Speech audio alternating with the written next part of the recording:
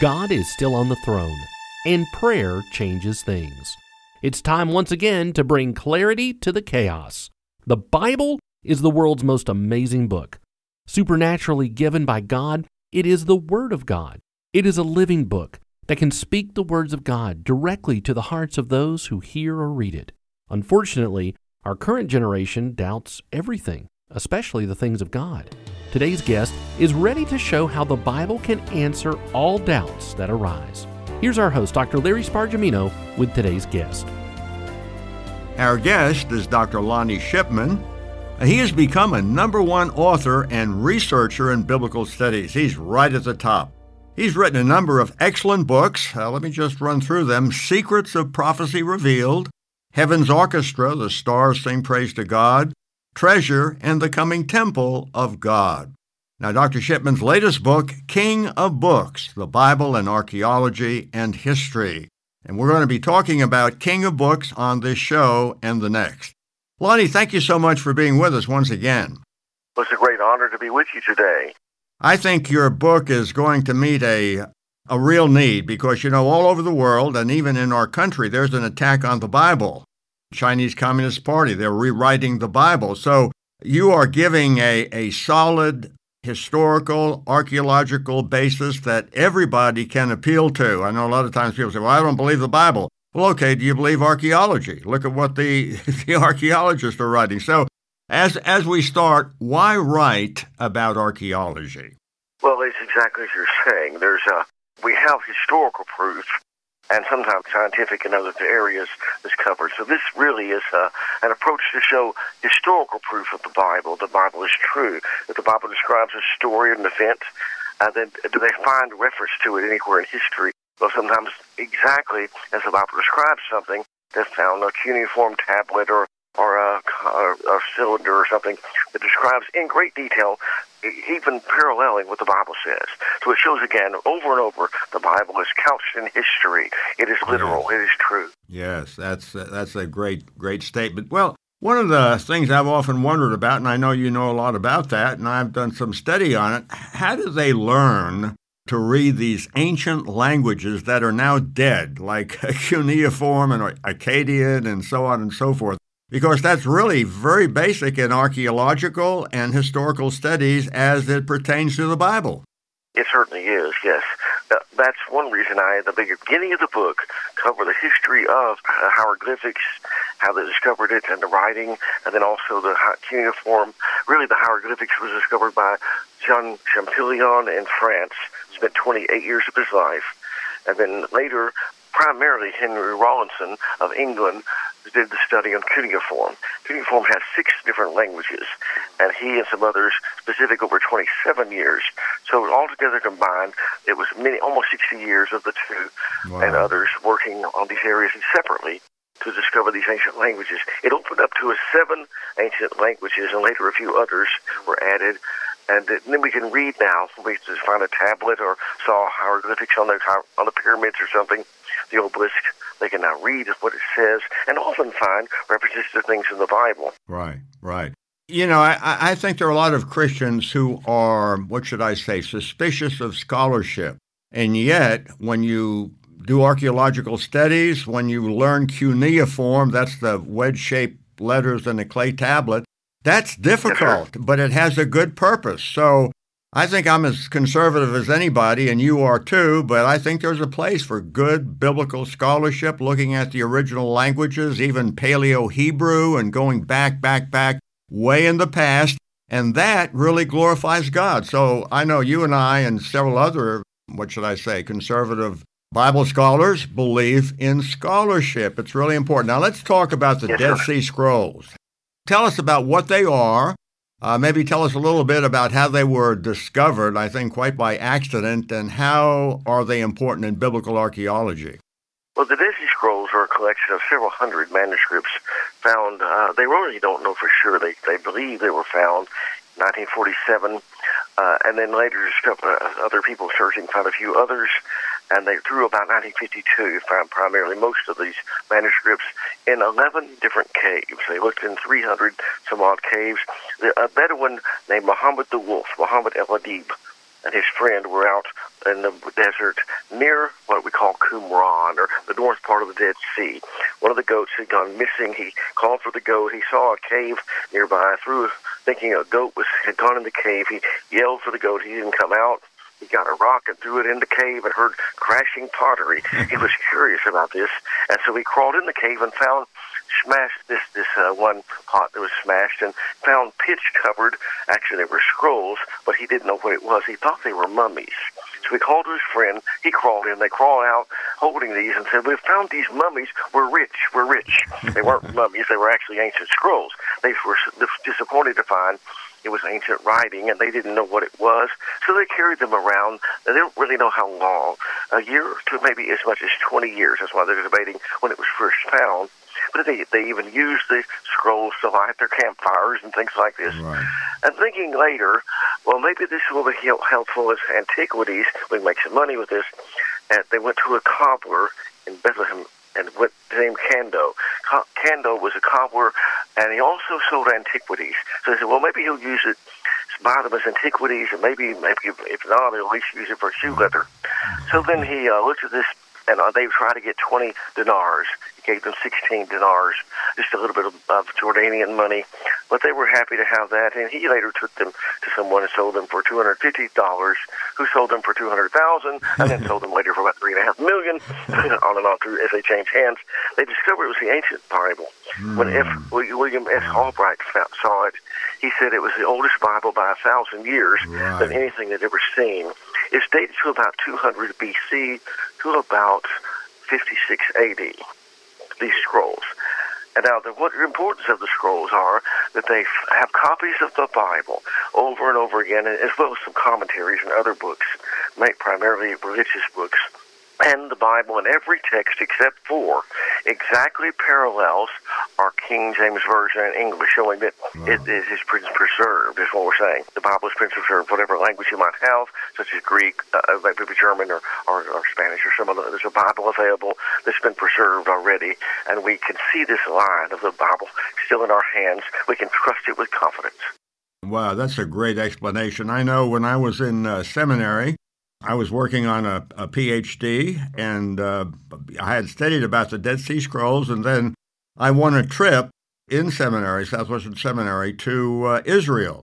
And when I went to Qumran and I saw those caves, I shook all over with joy, because here is proof that the Bible hasn't changed. This is something 1,000 years earlier than we have. So once again, here is scholarship, because these scrolls had to be translated. It's not like in English or anything of the sort.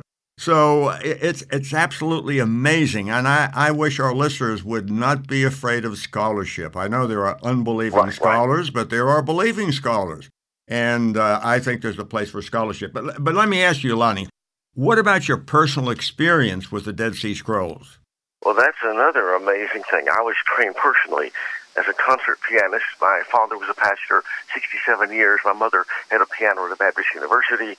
So I went to a direction of becoming a concert pianist to make some money in classical piano, really. And then I was called to preach in the middle of that. I was shocked. I had won 6 international competitions, touring the world internationally in piano. And through this study of the Bible, felt I'd been saved as a little boy, 6 years old. But then I felt burdened to serve God and gave up this dream of classical piano and really the money and the fame, you might say. And then went to Bible college seminary like you, and later also music degrees. And through this, then started studying and using the piano for God. So I decided to go to Europe, and then later I was invited to go to the Middle East and to do concerts. And in the concerts, I would tell the hymn stories, and if possible, I would witness in different ways. I would not always do a sermon, but sometimes I could, sometimes I wasn't allowed to, but at least tell the hymn stories. By telling the hymn stories and including verses with the hymn stories, you're in a way giving a testimony, almost like a witnessing to them in a nice way. And so I opened the door. Now, through this, I was able to go to Israel, and my father's closest friend in Bible college was Aubrey Richardson, who had done a master's in music and Bible, like my dad did, 2 different degrees. And then he went also and did a master's in mathematics at a Texas university here. And then he became the top engineer of the F-16 fighter jet program. Then he was sent to Israel to build a special version of the F-16. He heard I was going to be in Belgium and Holland. And he said, you get yourself on a plane, get down here to Israel. Well, he was a long-time family friend. And so I, like an uncle to the family, you might say. So I went off down to Israel, and he said, get in the car quick, your plane's late. We got to go see the ambassador. What do you mean, the ambassador to Israel? The American ambassador? You got to be kidding. Oh, no, he's waiting for you. I've got to change into my suit. I'm dressed casual. Oh, no, we don't have time for that. Just get in the car. So we went off to meet the ambassador, invited he and some of the dignitaries to the meetings. Then they were into Tel Aviv and Jerusalem, the different meetings I was having. Then they said, would you like to go meet the top archaeologists and rabbis? Wow, it was amazing.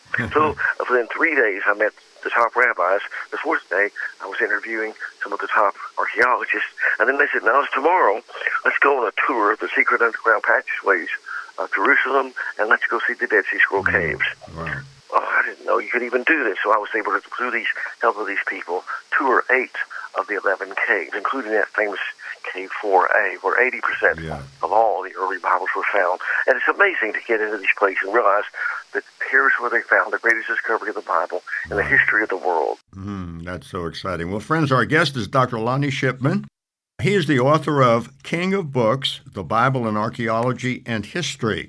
Now, this is really a great volume for anybody, especially in today's world. Some people think of the Bible as a lot of fairy tales. It's not. There are so many indicators that biblical events really happen. The places, practices, and customs that we find in the Bible do come from antiquity.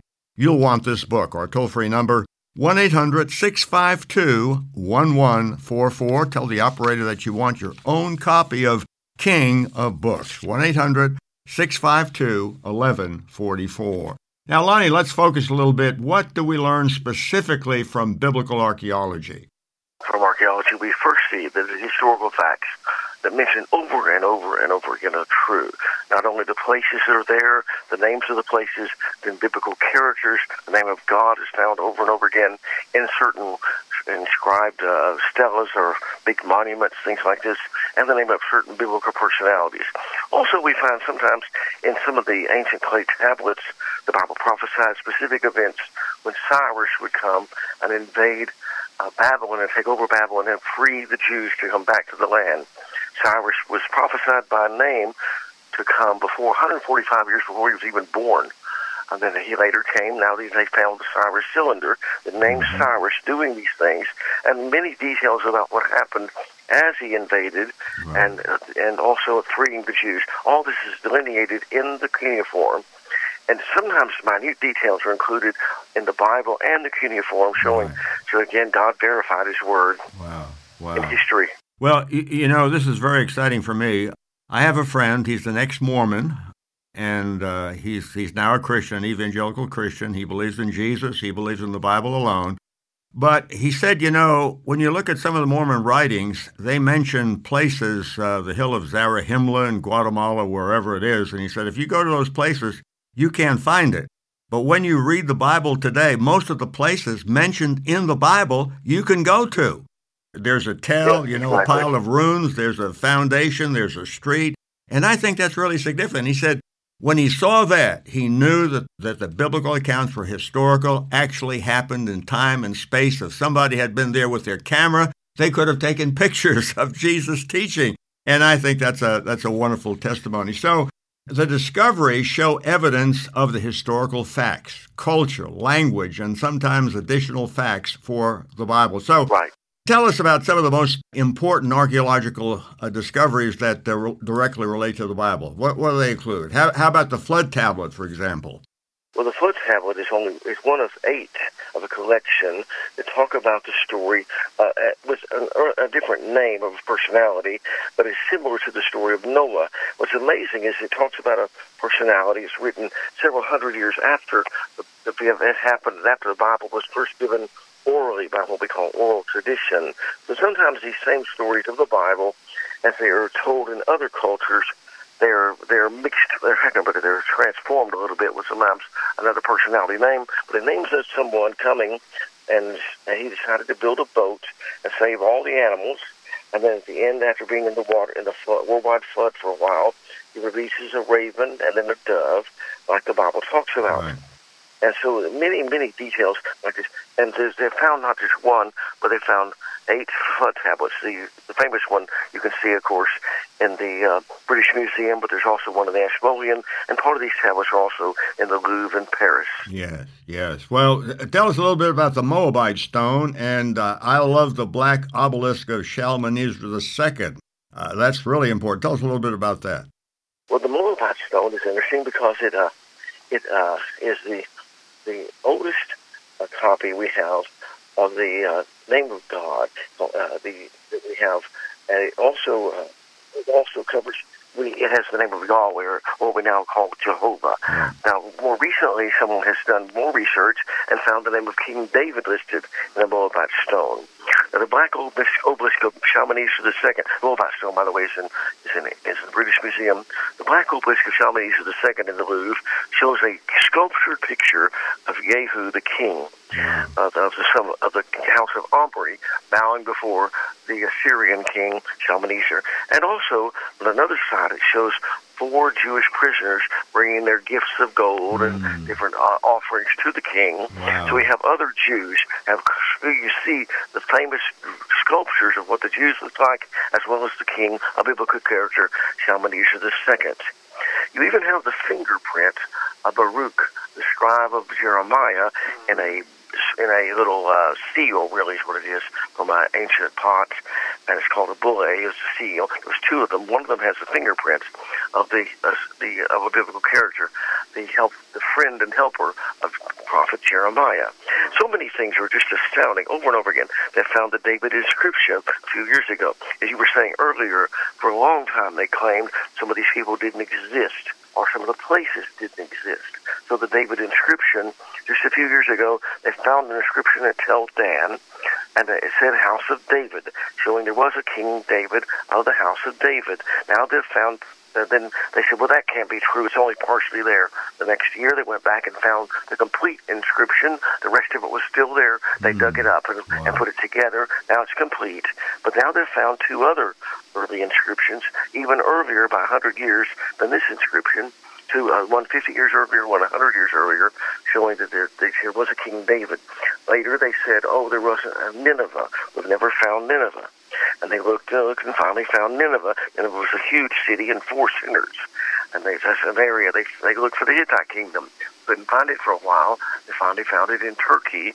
And then he found not only one city, several cities, and one had 25,000 ancient tablets describing the things like the Bible described, the different events of the Hittite Empire. So again, when people deny the Bible, then they find it over and over again is true. We're looking forward to you coming back, and we will continue our discussion on our next program. Friends, be sure to tune in. Our offer for these 2 programs is King of Books, the Bible in Archaeology and History. Now, this is a book for your personal library. It's also a perfect addition to a church library. Great material for pastors, Sunday school teachers, elders, deacons, and every Christian who wants to be well-informed and well-versed in the Bible, its significance, and wants to speak about history. Let's talk about history. Well, we who believe the Bible, there's a lot of history. We'll have more from Dr. Lonnie Shipman on our next program. Make sure you get Lonnie Shipman's brand new work, The King of Books. Order your copy of The King of Books today when you call 1-800-652-1144. That's 1-800-652-1144. Or visit our website, swrc.com. Now, let's join Ministry President Dr. Kenneth Hill and Prophecy in the News magazine editor Lise Cutshaw with an exciting preview of the latest issue of the Prophecy in the News magazine. Hello there. This is Kenneth Hill, president of Prophecy in the News and president of Southwest Radio Church Ministries. I don't know how I got to be president twice, but I did, and we are thankful that we have that opportunity to serve the Lord as we are serving Him. I also serve as publisher of the Prophecy in the News magazine, and I want to encourage each of our listeners to get a subscription, at least an annual subscription, to the Prophecy in the News magazine. We need to have your support in that fashion. And we are thankful that our subscription list continues to grow. We're thankful for that. And we would encourage you to be part of our process, be part of our subscriber base. Well, we want to say welcome as well to two of our favorite folks who are here with us today. We want to say thank you to the workers that work so hard. Lise Cutshaw is the one that really you pick this thing up and run with it every month, and it's quite a job. You got a lot of people helping you, but you got a lot of work to do on that. We try to get serious about it, yes, I but think you do. We do have a lot of contributors and as well as designers who work on it. Good. We also have Josh Davis here with us. Yeah, good to be with you, Dr. Hill, and Lise as well. I'm privileged to have a small part with the magazine. Well, we're glad you do, and we were wanting to talk about this Prophecy in the News magazine. Lise, why don't you start out and tell us some of what we're going to be seeing in the Prophecy in the News magazine? Well, as we do each year, now that we have surpassed our 1-year mark, I can say that, we try to reflect on what's going on in our country annually, if not more often than that. And this issue looks at a number of perspectives on what's going on in the country right now and how one can look at that from a biblical standpoint. Well, when you think about Bill Federer, you know that he has history in view. He was quoted in What Happened to America, the article that you have in the Prophecy in the News magazine this time. And Bill Federer has a lot of history that he's written about in these pages, and he puts the Bible with it, which is the neat part. Bill Federer is such a special researcher. He always has been. He still is. He's been doing it for years and years. And he also contributed to the Battle for the Young Minds from Bill Federer's Socialism, the Real History. And that's an important article, a good article for you to read. We can always learn a lot from Bill Federer, and the lead article was written by John Ruiz, who took information from Federer's interviews with Southwest Radio. Yeah. Well, we've had a good long-running success with Bill Federer, and he's such a nice man. Enjoy working with him. Josh, Larry Spargimino has an article this time called Fatal Exposure. What's that about? Well, he really highlights some of the things that are happening in today's America, especially with our young people and the things that they are being exposed to through education, and really takes a close look at that. Pastor Larry always has cutting-edge content. He stays on top of the news. He stays in touch with what's happening in our world, and he exposes biblically some of the things that are happening among our young people and what's going on in our school system that we need to be aware of. Well, you also have an article called Nothing New that you opined with. You're looking back. Are you opining again, Josh? You look back at some headlines, so tell me about that one. Yeah, well, it's headlines that I created, but it's based on historical information. And what I did was try to cause the reader to guess, if you were to see these headlines, when do you think that this would happen? And I explained some facts from American history, things that actually happened, whether it be on college campuses, whether it be the social dynamic that was happening across our country. Churches. And, yes, and churches that were really having a difficult time. The Lutherans and the Episcopalians, for example, wanted to merge together as one, and because they were both just languishing, Baptist and the Methodist had what they described as a very wintry season. It seemed like nobody was being saved, seemed like nothing was happening with churches, nobody was interested in the Lord. The moral decline continued to erode in this country. And so sounds a lot like right now, right? It certainly does. It certainly does. Boy. It sounds like we're reading today's headlines, but in fact, it came from a time period in American history that most wouldn't expect. It was right on the heels of the American Revolution in the late 1700s to about 1800. But God's people began to pray. They began to follow verses like 2 Chronicles 7:14. Churches band together up and down the colonies in this young nation, and they called it the Revival Prayer Concerts. They set aside one day each month that they would pray and seek the face of the Lord. And out of that was born what we call the Second Great Awakening here in America. So I explain the history and some of those things in my article in this edition of Prophecy in the News. And remind us that there is hope. Yes, absolutely. There is hope for today, because we serve the same Jesus, and we're praying to the same Jesus that they prayed to. Absolutely. Well, we've got the final article that we talk about is always one that's a classic from J.R. Church. Tell us about that. Well, I hate to be a spoiler, so I won't do that, but J.R. has such great insights.